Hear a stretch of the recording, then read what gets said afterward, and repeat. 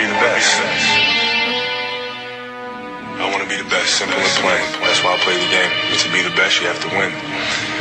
And that's what drives me. He's the best player in the game. It's just that simple. There's nothing that Kobe Bryant can't do. He will defend your best player. He will shoot from the perimeter.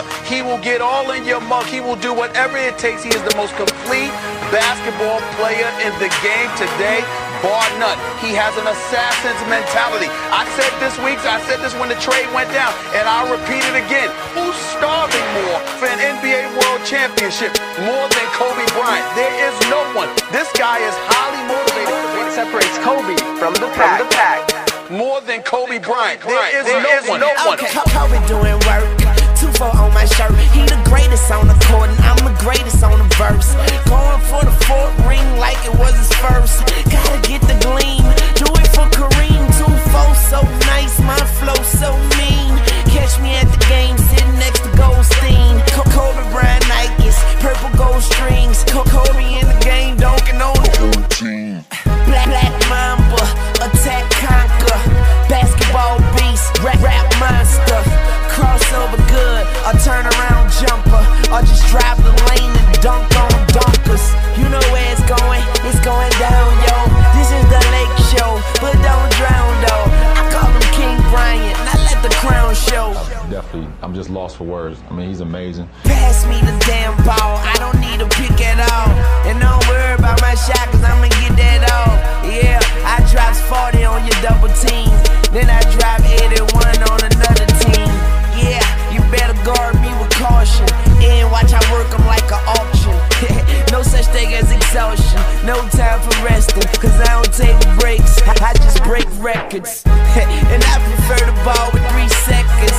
And I bet we gon' win it all in 3 seconds. You did? That is a guarantee apparently. And please tell your defense, don't ever man to man with me. Double team, triple team. You defenders tickle me, but I never let them get to me. Literally, step back and give them a 3. Ain't no defending me. One guy's certainly envious of the way Bryant's played lately, LeBron James.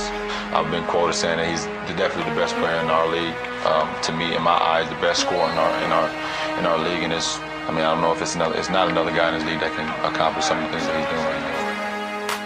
Never take a day off. Catch you at the top of the key and get a J off. Baseline FaceTime, tongue out like 2-3. Even 2-3, gotta love how I do me. Practice while you sleep, practice in my sleep.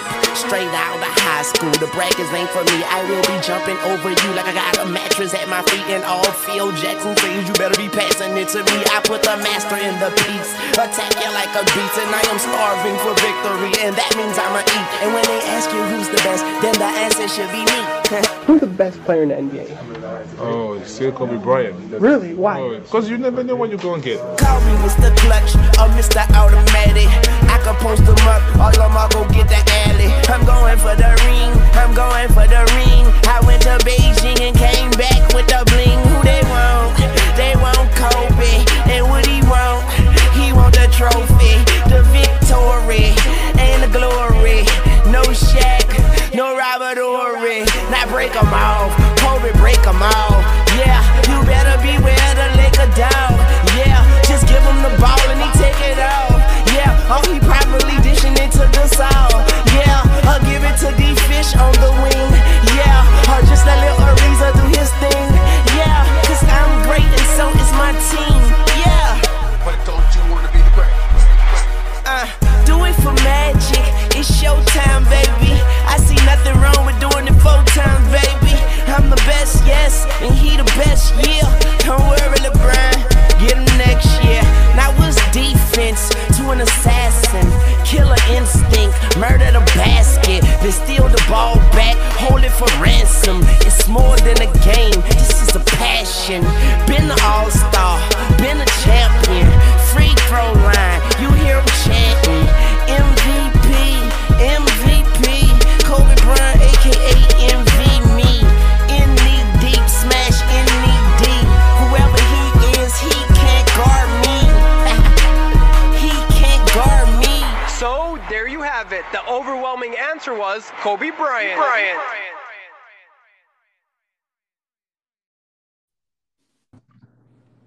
What's up? What's up? What's good with it, everybody?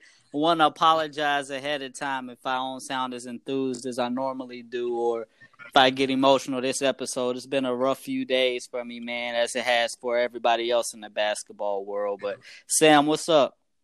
What's good, world? Man, it's only right that we dedicate a portion of this episode to Kobe, man.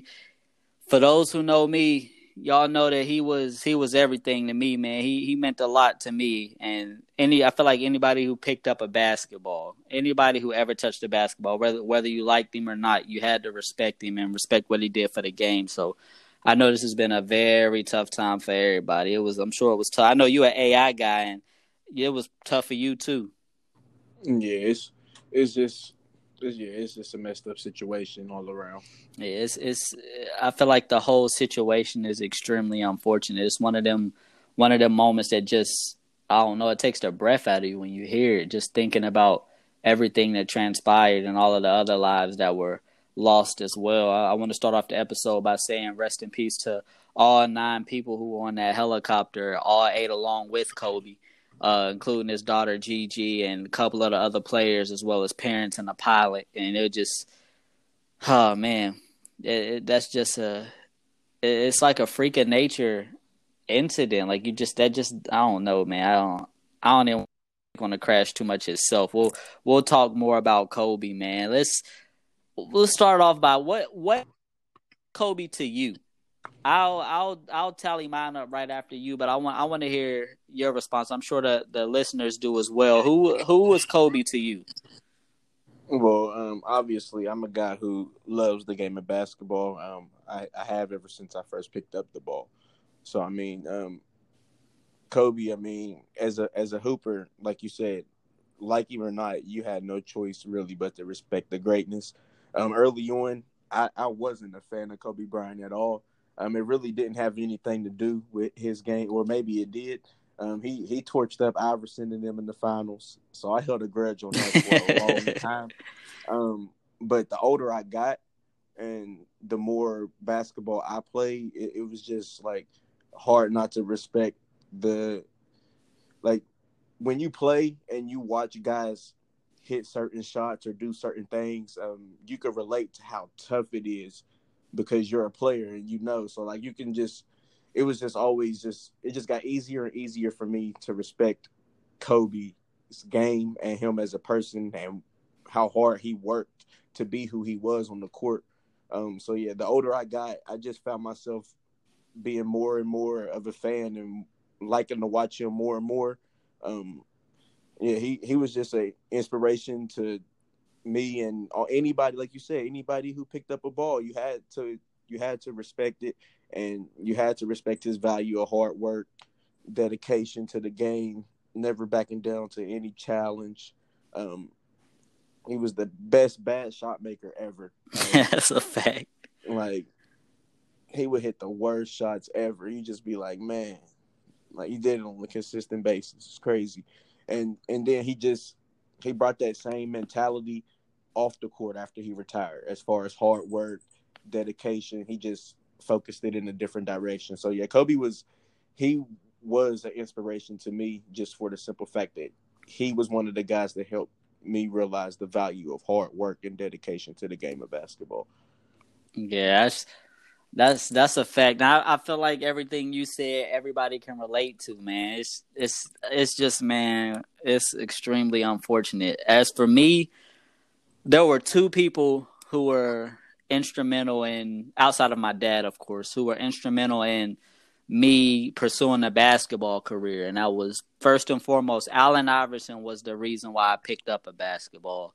And Kobe Bryant was the reason why I fell in love with the game and the reason why I continued to play the game of basketball and why I guess, attacked the game the way that I did. It's like you said, man, he's one of them individuals that if they would have told you when Kobe first came in the league that he was going to amount to what he was or what he ended up becoming, most people would have been like, I don't know about all that. Like, I don't know. I feel like that's a little far-fetched is how people would have taken that. But just to see what he started at and to see where he grew to, it was like, man, it's mind blowing because he's the true testament of progression as far as the game of basketball is concerned. When Kobe first came in, Kobe was a frail guy that was athletic, and by the end of his game, he still had a very little athleticism. I won't even say very little. He still had some athleticism, but he was known more for the way that he attacked the game as far as adjusting to the NBA and adjusting to his body. Like, he knew that he was no longer that guy, so he went back to the fundamentals that he learned throughout his life, the footwork, the fadeaways, to the picking your spots, like everything that a basketball player would like to learn as far as the game of basketball is concerned. Kobe Bryant had it, from being a defender to being an assassin on offense to just flat out being that type of guy to where Kobe Bryant's playing, I'm sitting up and I'm watching this game. I don't care if it come on at 10:30. I'm watching this game. I gotta see it. Odds stacked against him, no matter what the other team had on their roster. Kobe's one of them guys that you like, yeah, they got the better squad, but the Lakers got Kobe, so you just never really know. Like, there were many times where me being a Laker fan, we were just flat out not as good as the other teams that we played. And somehow Kobe always seemed to keep us in those games or even win those games or put us in position to be like, damn, he made us proud to be Laker fans. Like, I'm not gonna lie, when he stepped away from the game after he retired, I didn't watch basketball like I did when he was playing. I just wasn't as attentive to the game, and a lot of people might attribute that to the Lakers not being as good after Kobe left, but it had absolutely nothing to do with that. Because even now, with the Lakers being back successful, I still don't watch us like I used to. It's just like there's a piece missing. And now with Kobe not even on earth anymore, it's like an even bigger piece of my heart is now missing as far as the love of basketball. Like, I just keep finding myself watching old games of him and things of that nature. Like, it's wild, man. So I guess speaking on, go ahead. I was just about to say, the craziest thing about it is, speaking of old games, is when I got the news, I was watching Game 4 of the 2000 Finals and playing 2K. Damn. That shit was crazy. I was like, damn. Like, I was literally watching that game when I found out. Yeah, I was sitting on the edge of my bed and my phone would not stop ringing. Like, I got like 4 phone calls in a row from four different friends, and I'm like, yo, what is going on? And like, I was in the bathroom when I came out. I saw all the missed calls, and then one of my best friends named Tavon texted me and was like, "Bro, you good?" And I'm like, what you mean? What's going on?" He was like, "Kobe just died." And I didn't believe it. Like, I'm like, nah, like, I don't believe it. I went straight to social media and I saw that TMZ leaked the story. So I'm like, oh, it's TMZ. Ain't nobody believing that. So at this point, my heart is still racing. I'm not believing it, but something was like, keep looking. Like, this is something to this. And I just kept looking and kept looking and kept looking. And I got on a group chat that we're all in on Facebook, and I saw you said the exact same thing that I was feeling. Like, I'm not believing it until ESPN dropped the story. I don't believe nobody else until ESPN dropped the story. As soon as you said that, I get on the Pick and Roll podcast Twitter, and the first thing I see is Woj. And I said, no, like, you made the perfect statement pertaining to this. That was by far the worst Woj bomb ever. Period. Not even close. Like, that's one of them ones where you just like, fuck. Like, I don't know. Like, I don't think I've ever been that distraught. And I just kept watching the news and watching the news. And I just saw it on a bunch of different outlets. And I'm like, man, a story going to come up and they're going to say he survived. Like, Kobe was one of them ones, but he was damn near Superman. Like, it just felt like, I don't know. Kobe was one of them guys that I just felt like was going to live forever. My kids was going to grow up, and I was going to, like how Bill Russell is now. Like, he fucking handing out the MVP trophy at the finals, and I just imagine Kobe doing that. Me looking back and telling my kids, like, that's Kobe. Remember all them stories I told you? That's him handing out the trophy. Just for me to not have the luxury to show my kids Kobe in real life, like him, like as my kids get older, showing him to them currently is going to be like, it's going to be all old footage and all of this stuff. Like, I don't know. That shit is just crazy when you think about it from that aspect, man. It's just insane. Yes. I don't know. I don't even know. Like, I feel like with me, it still hasn't fully set in. I know that it's obviously true, but I feel like it's really going to set in once I, like, see more of, like, pertaining to, like, the funeral, if they decide to televise that or however they decide to move. I feel like it's really going to settle in when I start hearing statements from, like, Vanessa and shit like that. But, yeah, man, go ahead. Ain't it crazy, though, how, like, we know that everybody dies, but, like, somehow we still felt like Kobe Bryant was immortal. Like, man, it's crazy. Like, we know everybody passes away, but somehow we still felt like Kobe can't die. Like that is not Kobe. Like, I don't know, man. It's just crazy to think that you could be just. Can you imagine just being that great at what you do to the point to where people think you're immortal? Like, bro, like, goodness, like it's just, I don't know, it's just amazing to think about that, but at the same time it's crazy to think about that. Like, we really felt like Kobe he couldn't die. Like, it just couldn't, like, not Kobe. Like you say, he's Superman. How, like, what the hell, Kobe? No. Right, like, no, he overcame every other obstacle in his life. Ain't no fucking way Kobe died in a fucking helicopter crash. Like, nah, that he had a parachute happened. or something, right? Like, he got up out the flames. Like, he carried Gigi in his arms to safety. Like, I feel like that story would have been more believable than hearing him dead. Like, and it's crazy, like you said. Like, everybody has their day, but it's just thinking about it. People was like, we still can't believe it. Like, there's no way. Like, it's not that it really didn't happen. It's almost like the day he passed away, I woke up the next morning and I went straight to social media. Like, nah, that shit was not real. It was a dream. Kobe made it out the flames. It was a story going to drop saying this just in, Kobe Bryant and his daughter were found. Like, I just knew some shit like that was going to happen. I just kept waiting, and then just more details started to come out. And I'm like, damn, this shit is for real. Like, he's really not here no more. But on to brighter notes as far as Kobe is concerned, man. Let's run down our top 3 Kobe moments. These can be on the court, off the court. What are your top 3 Kobe moments? Well, my number 3 Kobe moment would probably have to be the 1998 All-Star game. His first All-Star appearance. He was 19 years old. Yeah. Just the way they built up that Kobe and Jordan matchup, I felt like it was way too early for that. But Kobe ain't give a damn. He went out there and rose to that occasion like he was ready for that. Like, he didn't look like he wasn't ready, but I mean, at the same time, he was only 19. It's Jordan. Like, this is like, Jordan.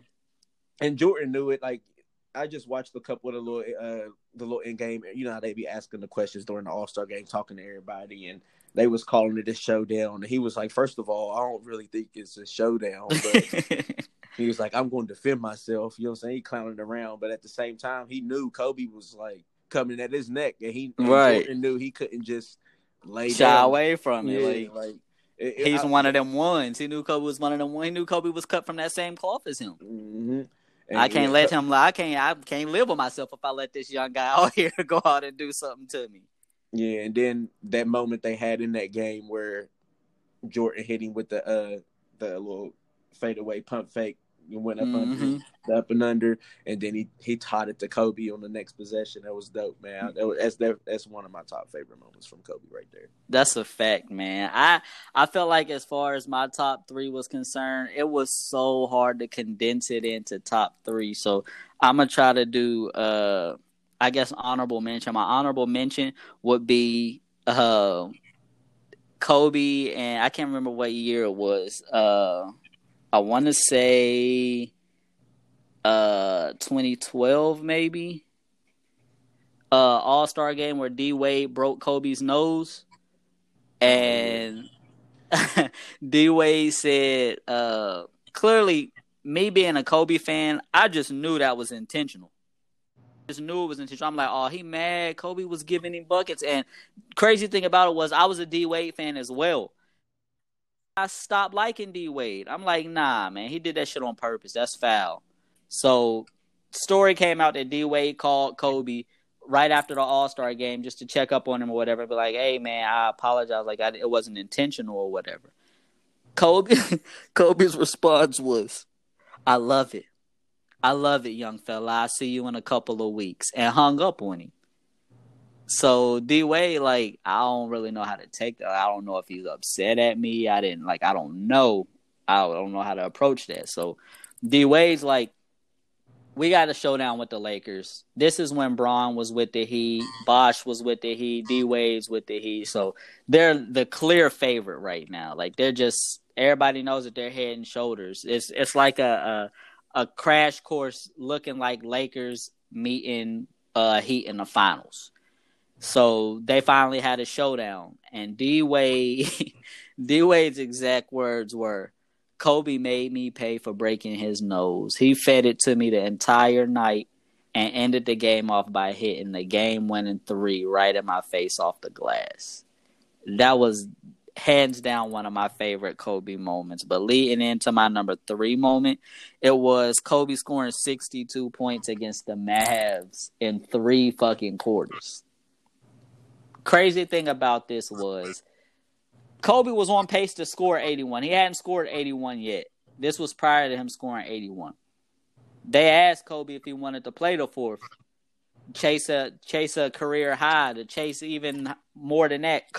Kobe's response was, nah, it's cool. I'll get it another time.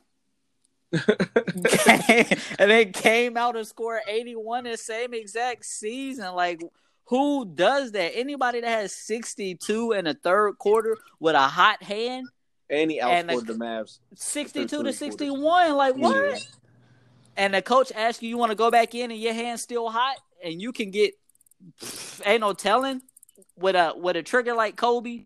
Ain't no telling. I guarantee everybody in their right mind, if they had a trigger like Kobe and they was feeling it, had 62 points and they could chase something even greater than that, they're like, yeah, coach, put me back in there. Let me see let me play the first few minutes, see how it go. If it seems like I done cooled off, then you can pull me.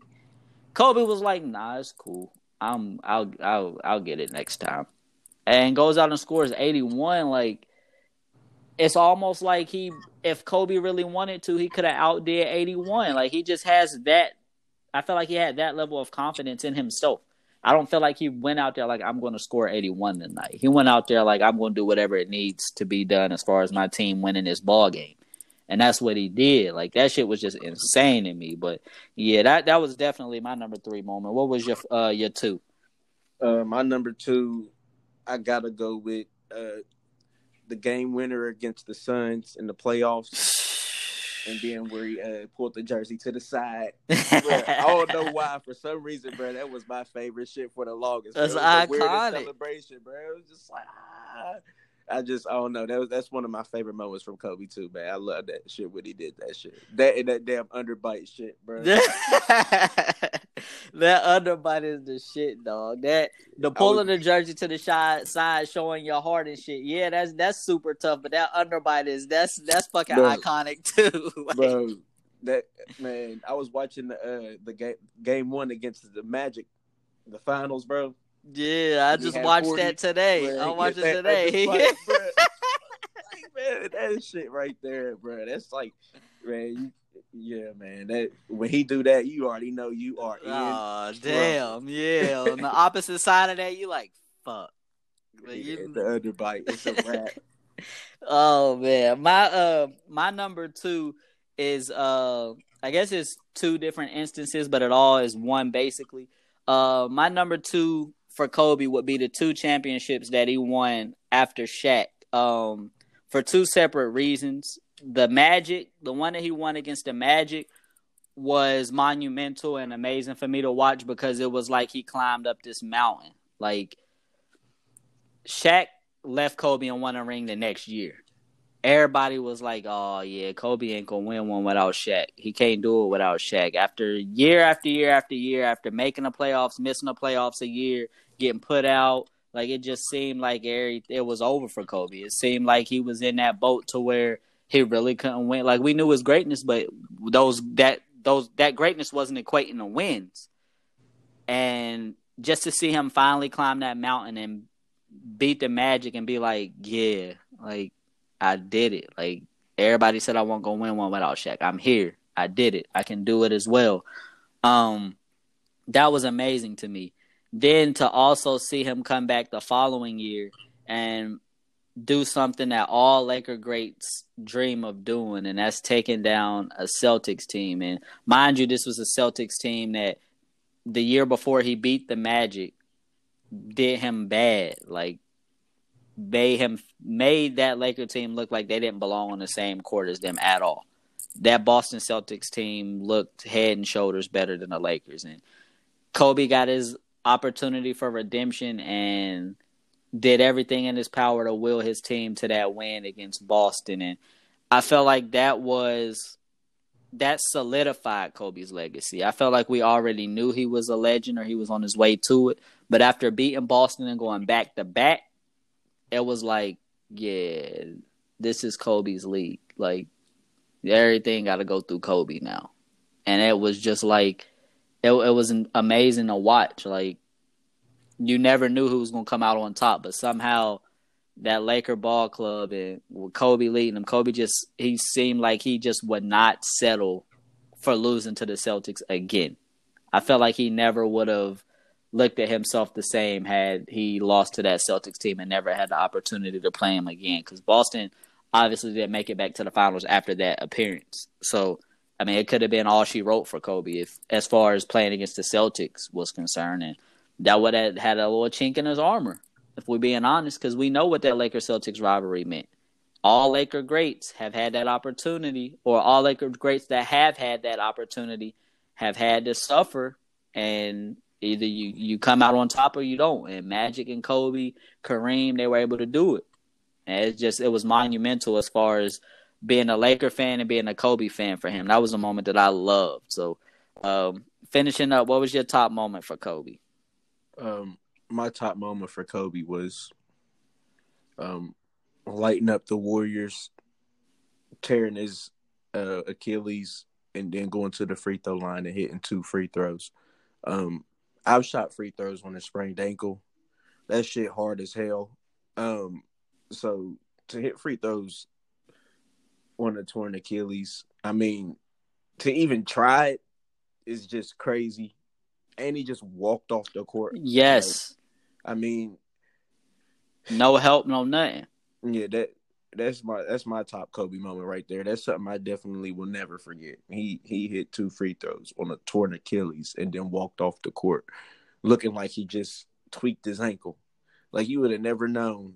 Yeah, he had us all thinking, like, damn, how serious is it? Like, he can't. Damn, he done fucked up his ankle. Like you said, like, I remember watching that game. And I never in a million years thought he tore his Achilles. And then I heard the analyst saying, and I'm like, nah, he wouldn't have been able to walk off the court if he did that. Like, he would have been in too much pain.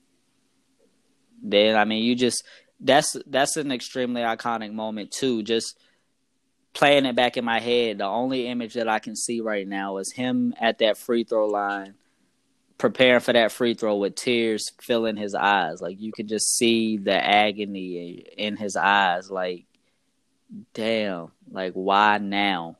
Because if we're being honest, that particular moment was huge as far as the Lakers season had been going. That Laker team had Dwight Howard, Steve Nash, those type of guys. They had a really good team on paper, but they just could not get it together. Toward the end of that season, they were getting it together. They looked scary. Everybody in the league at that point in time had said, the last team we want to see is this Laker team. We don't want to see this Laker team in the first round. We don't want to see this Laker team in the playoffs. They seem like they're finally getting it clicking. And it was like, goodness gracious, like right now, like this injury has to happen right now. And like you said, it's just that's a moment that's gonna stick in everybody's head, man. Just watching him approach that free throw line and suck up that pain and the tears in his eyes and just knock both of those free throws down and walk off the court on his own, no help, no nothing. Like that was Kobe in a nutshell, man. That was definitely a beautiful moment. But my number one Kobe moment was Kobe and Kyrie's exchange at the USA practice. Reason being is because a lot of people don't know Kobe was a mentor to Kyrie, and not just on a typical he's an OG in the game, I'm gonna reach out to him for some help. Like, he was really like Kyrie's go-to, like a friend. Like, he wasn't just somebody that Kyrie went to as far as moves on a court or how do I approach this. Like, I watched a Kobe interview, I think yesterday or day before yesterday, of someone asking him who his number one protege was. And he was like, I've worked with a lot of people, but the one person that I would probably say is my number one protege will probably be Kyrie, because our relationship is on another level. Kobe went on to then tell a story about how Kyrie won his first championship and won his championship against the Warriors when they came back from 3-1. And Kobe says that he and Gigi were on the couch watching the game, and they were happy for Kyrie, and they're watching and seeing the confetti come down and all of this stuff. And Kobe says, then my phone rings, and he was like, it's a FaceTime call. He said, I don't FaceTime people. Like, if somebody FaceTimes me, I'm not answering, because I don't like that. Just call me. I'd rather talk to you than FaceTime you. And he said, I pick it up, and it's Kyrie. And so obviously I answered. And the same shit that I'm watching on TV, I didn't say shit, but same stuff that I'm watching on TV, I'm now seeing Kyrie in the locker room with champagne bottles and stuff. And first thing he says to me was like, it worked. It worked. Everything you told me, it worked. Like, speaking on beyond basketball, like, him and LeBron were going through a lot of things at that point, and Kyrie didn't really know how to be second fiddle to somebody that great, because he believed he was just as great, just as Kobe did with Shaq. And that's why this particular moment meant a lot to me, because it wasn't like just two random guys. This was like two homies, like, exchanging, like, bro, you know you can't do nothing with me on that court. Like, Kyrie really believed in his heart, and his heart of hearts, that Kobe couldn't do nothing with him. And Kobe was like, are you serious? Like, you know, you soon as I get the ball, your coach gonna be calling, help, help, help, help. And Kyrie said, nah, when you get on me, your coach gonna be calling, help, help, help. So fast forward to the next season, they match up with each other, and it just so happens that Kyrie gets the ball and he sees his opportunity. Kobe comes out and checks him. He calls the ISO, hits Kobe with every move in the book. Boom, boom, boom, boom, boom, boom, boom, boom. He can't get free. He just can't do it. And eventually he finds a little separation and puts up the jump shot. And Kobe just smothers it, like, just blocks it. Like, and that was one of the moments where I would bet all the money that I have in my bank account that Kobe told him, see, little nigga, this is what I was talking about. You got that opportunity you wanted, and I showed you exactly what would have happened if we would have played a full game of one-on-one. And that, to me, was just extremely monumental, because it was like, Kyrie was one of them guys that just, I mean, he's not an easy guy to defend. And with Kobe being up in age and Kyrie being as young as he was, I mean, if I'm Kyrie, I'm probably liking my chances too. Like, I mean, you a little. I'm sorry. I mean, I know you Kobe, but you're a little up in age, and I don't feel like you can really do nothing with me right now. And that was Kobe telling him, like, it really don't matter when this happens. I'm gonna be able to do something with you. I'm just that type of athlete, and that was extremely monumental as far as my memories of Kobe are concerned. But before we get off of Kobe, man, I had some notes here. Like, I was just sitting down the other day just writing about the whole incident itself, and I just want to touch on some of the points, man. Like, thinking about it from, I guess, a standpoint of like beyond basketball, or even basketball included, I guess it just seems like it seems like Kobe knew like the secrets to life.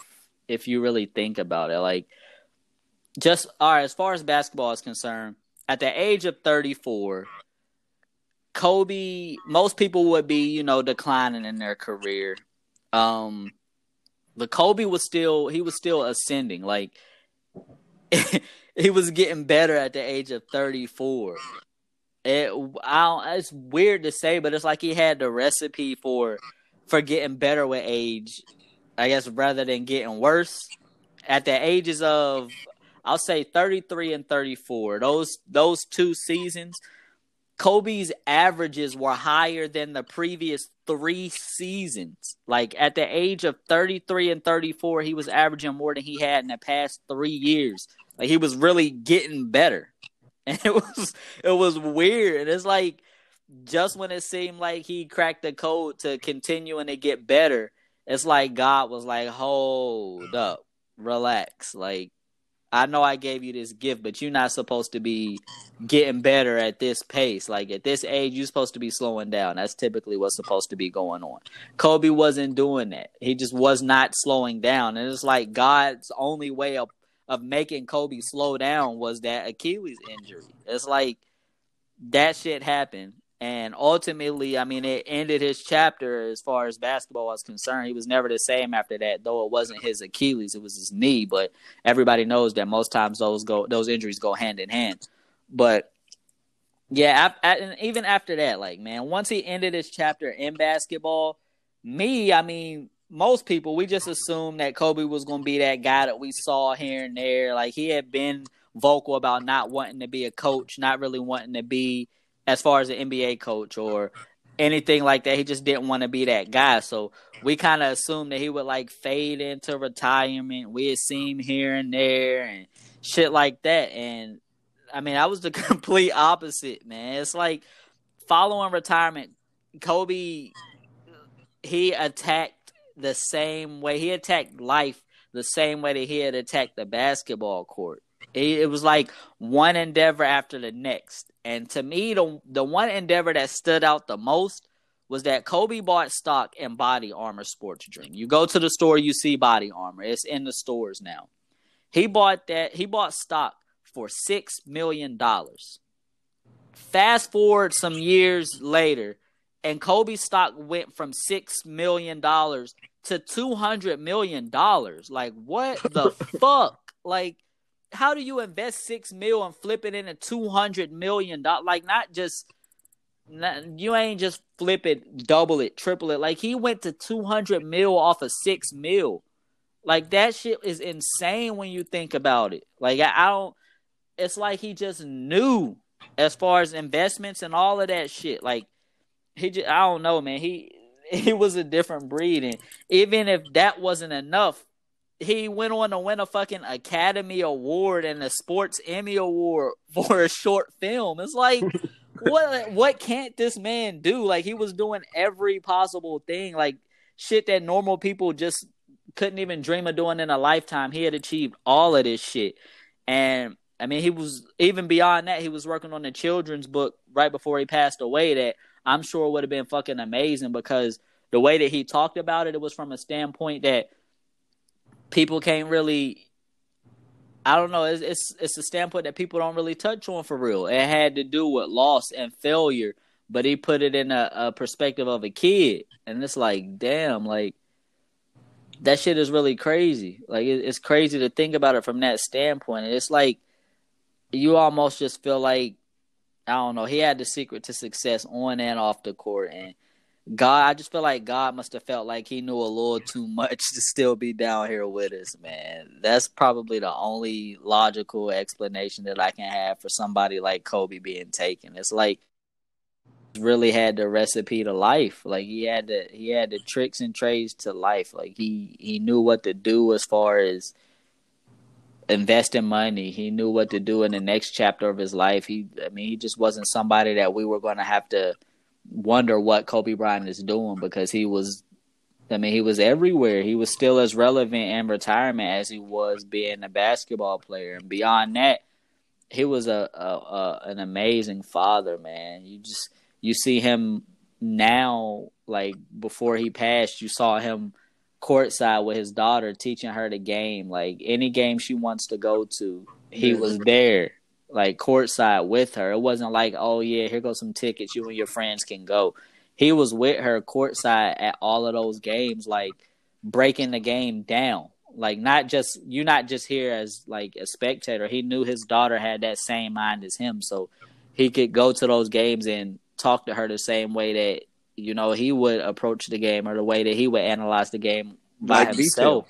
Yeah, like the shit is crazy, and it's so sad that she had to go that way. And one of the biggest things that I've said is that out of all of Kobe's kids, Gigi was definitely the biggest daddy's girl. Like she was Kobe Bryant. Like she was the second coming of Kobe, whether it be her mentality on a court or just her God-given ability. Like she was one of those people that just seemed like she was never content with being where she was. Like she just always wanted to get better, from her dad teaching her to shoot the Kobe fadeaway to running a fucking triangle offense at the age of 12. Like I'm a grown ass man and I would probably struggle running the triangle offense. And Kobe had his daughter and their AAU team running a triangle. And he said it wasn't no basic form of the triangle. He said it was all variations of the triangle that we ran with the Lakers. And I tell them, do this, do that, hit this cut, do this, do that, and the ball's going to be right here. And they're not confused. He said they were like, okay. And they will go out there and execute the shit. Like, that's mind-blowing to me. And for Gigi, like I said, she was just, I felt like she was Kobe. And I truly believe that God knows that if he would have taken Kobe and leaving Gigi here, she would not have made it without him because of how much he meant to her. I felt like it was, as sad as it might sound, it was only fitting for her to go along with Kobe because I don't feel like she would have been able to stand being on this earth without him. It just wouldn't have been, I felt like life wouldn't have been life for her. So I'm sad that she had to go that way.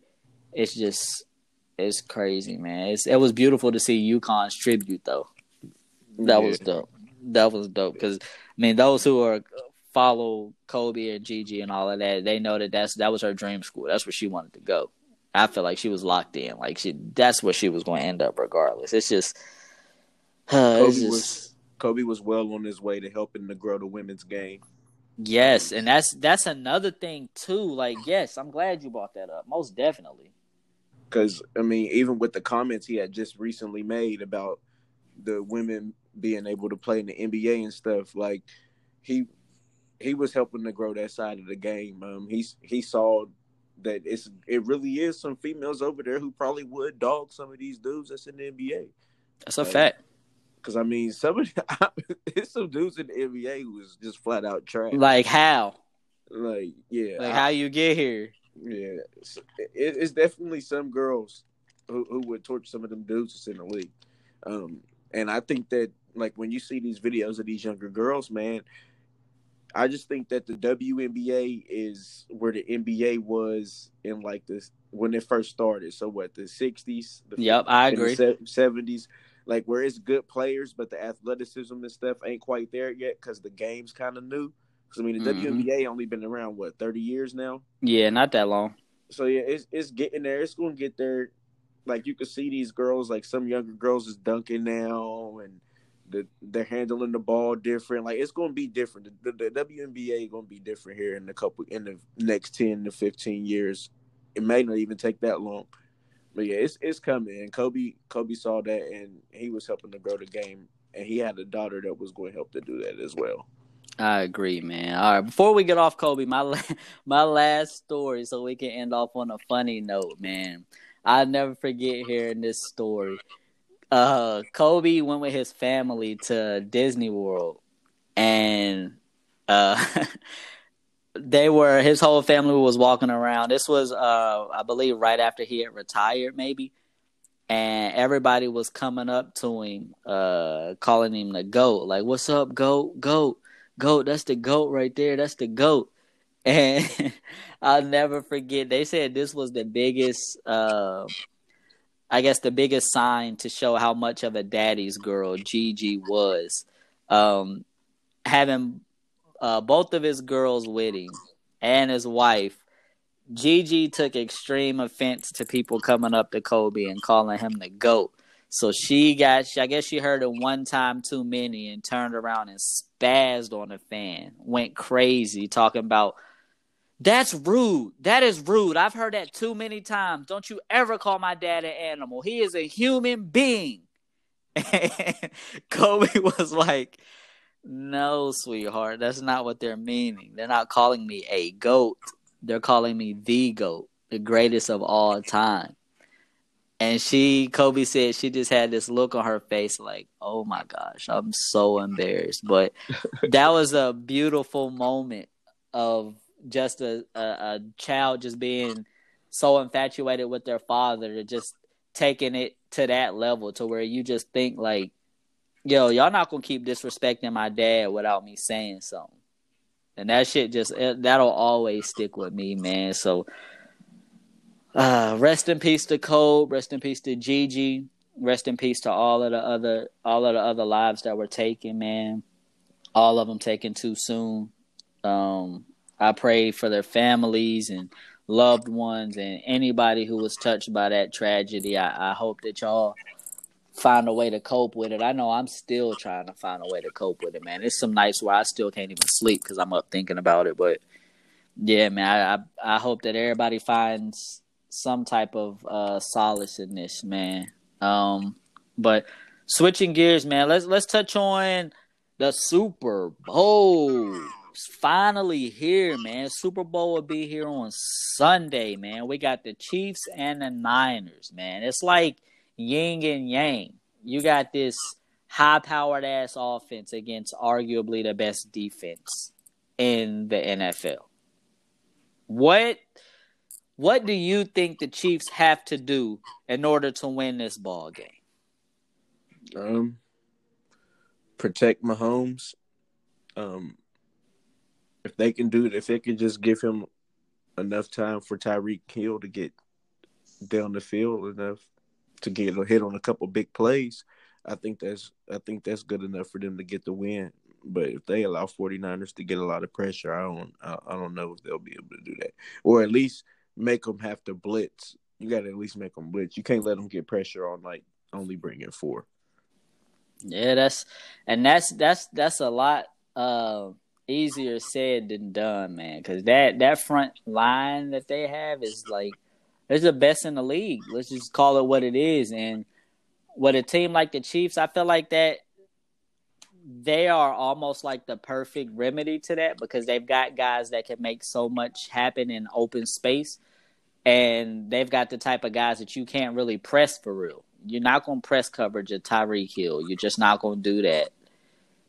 Sammy Watkins is a guy that you probably don't really want to press for real. And it seems like McCole Hardman is now starting to emerge as a guy too that you just don't want to press for real. He's becoming dynamic in not only the kick return game, but also in the slot as well. And Mahomes is a guy that, yeah, and Mahomes is one of them guys that could get it out real quick and make plays that normal quarterbacks can't make. So I think that in order for them to win, I think that their offense won't be too much of the issue. I think in order for the Chiefs to win, they're going to have to stop the run game of the 49ers.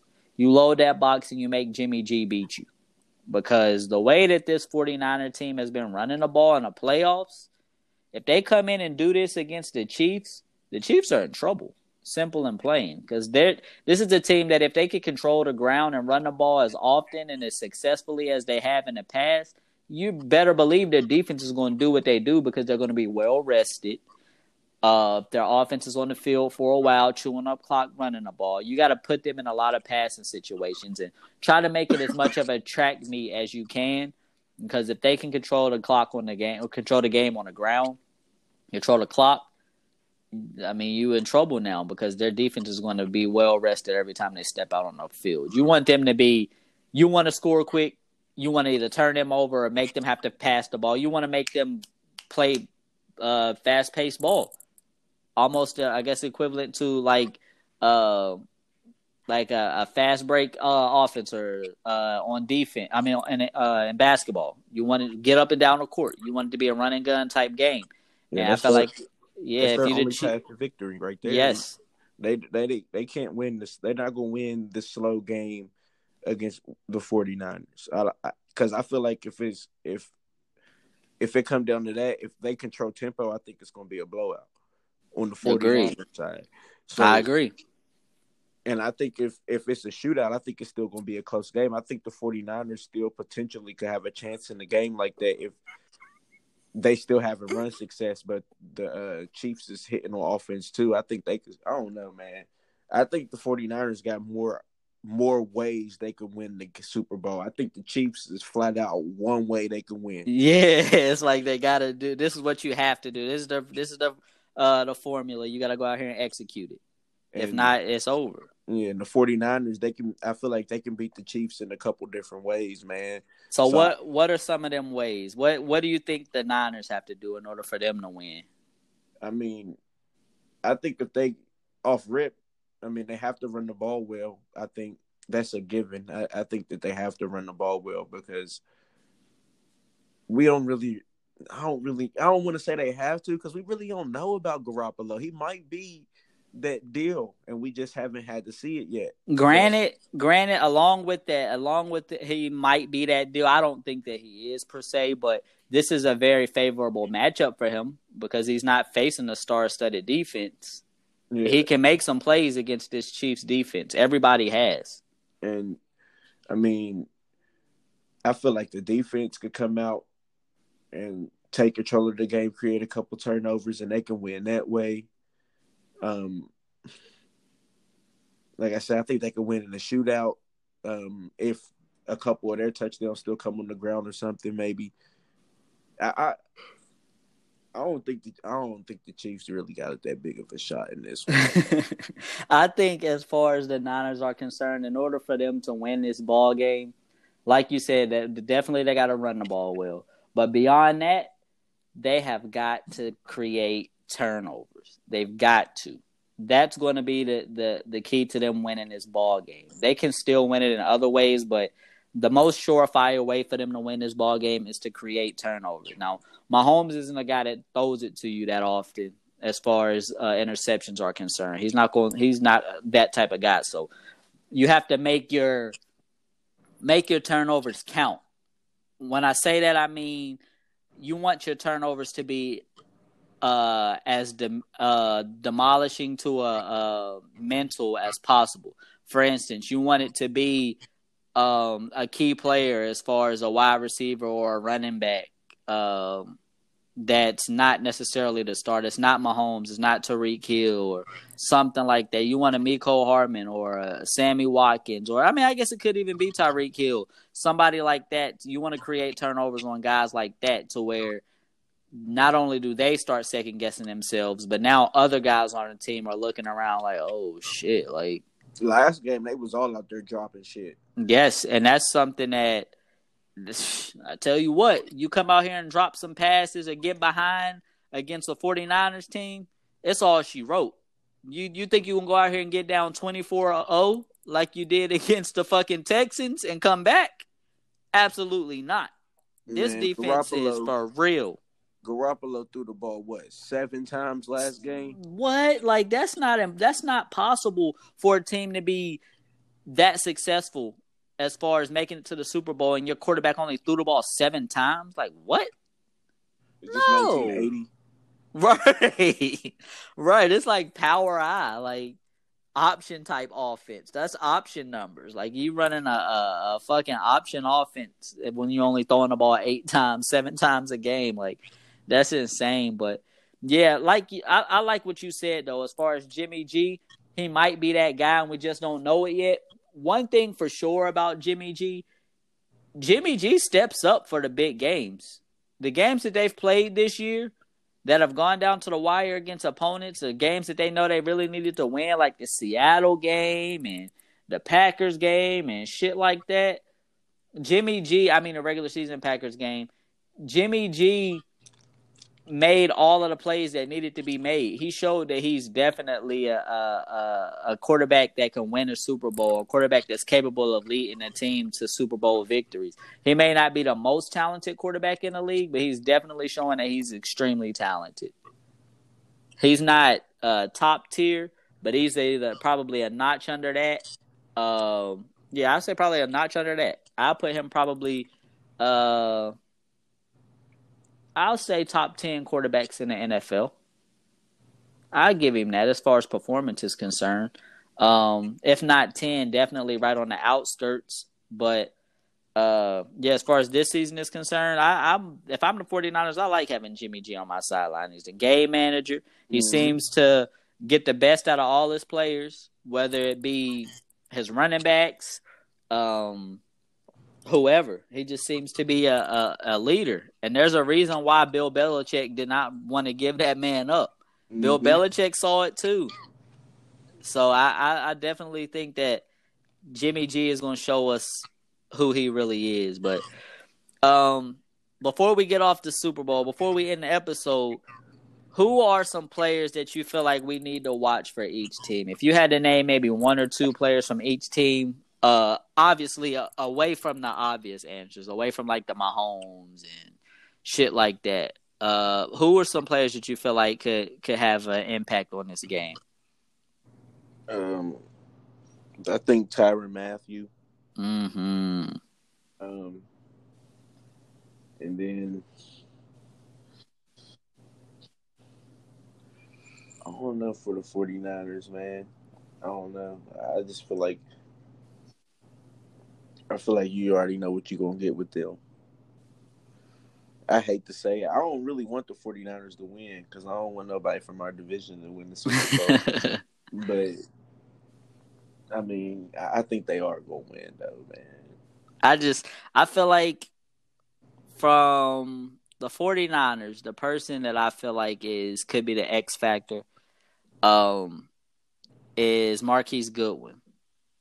And I say that because he's one of those guys that can take the top off of the defense. Like, he's got top end speed. He's got a lot of Tyreek Hill in him as far as speed is concerned. So I would like to see him get involved early and often. And also Emmanuel Sanders.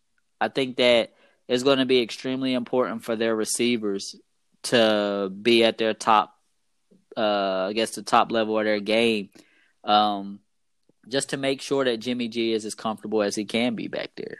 Drops and shit, that could discourage a quarterback on the biggest stage. You want to be on your A game. So I think that the receivers would definitely provide a lot of comfort and a lot of confidence for Jimmy G if they can catch some balls and make some plays for him early and often. Because obviously we know his favorite target is Greg Kittle.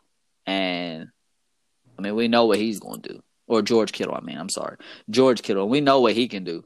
Yeah, after 7 times, he's going to have 5 catches. Fact. So it'll be nice for those other 2 times for it to be wide receivers that make a play. Make a big-time play, whether it be touchdowns or huge gains to put him in a position to score. I think that could be extremely beneficial. As far as the Chiefs are concerned, I like the Honey Badger, like you said. He definitely would be huge. Outside of him, I would say McCole Hardman. And I say that because I think he has the ability to completely alter the game and to completely neutralize that 49ers defense by becoming a factor in the special teams.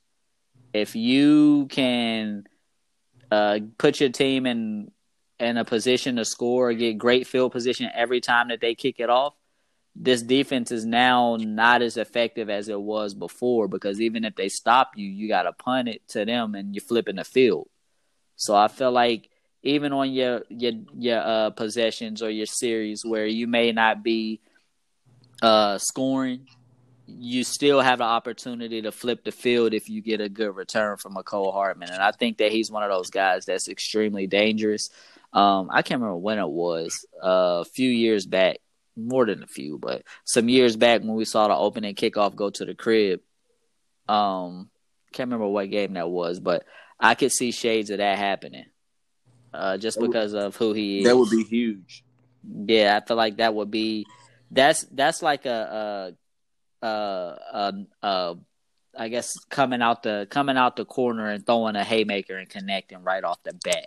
And knocking them down. Yeah, knocking them down or even creating a huge cut over the eye. Like, it's one of those type shits. Like, our offense ain't even have to touch the field yet and you behind. How you feel? You got to come out here and make something happen right now because if you don't, here comes Mahomes. Mahomes ain't even had to touch the ball yet and you down 7. So he could change the whole game. So, yeah, I like that. I definitely think that he could be a game changer. So, getting into it, man, we'll go who you got winning first and foremost? I got the 49ers winning, man.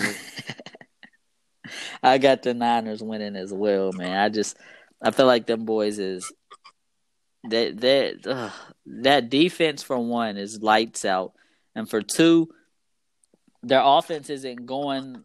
The 49ers offense isn't going up against a defense that's extremely talented on the other end.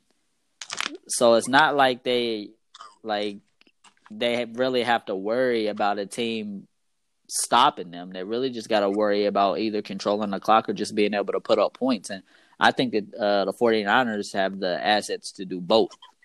So what's your score? I'm gonna say 31-20.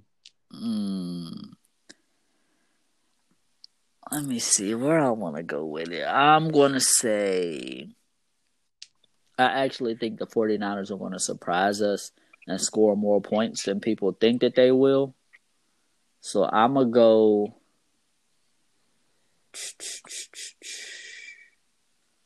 42-31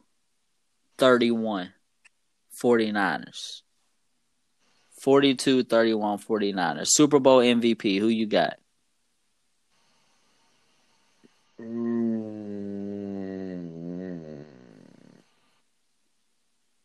Damn, that's a tough one.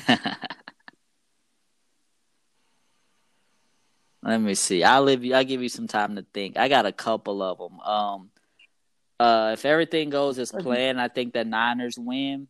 I'm gonna go out on a limb, and I'm gonna say somebody that people aren't really going to think about when you think about Super Bowl MVPs. Most times you think about somebody on the offensive side. I'm going Richard Sherman. I think Richard Sherman has the opportunity to do it, but beyond Richard Sherman, I like Nick Bosa's chances of winning Super Bowl MVP just because of how he can affect the game. Let's say he gets a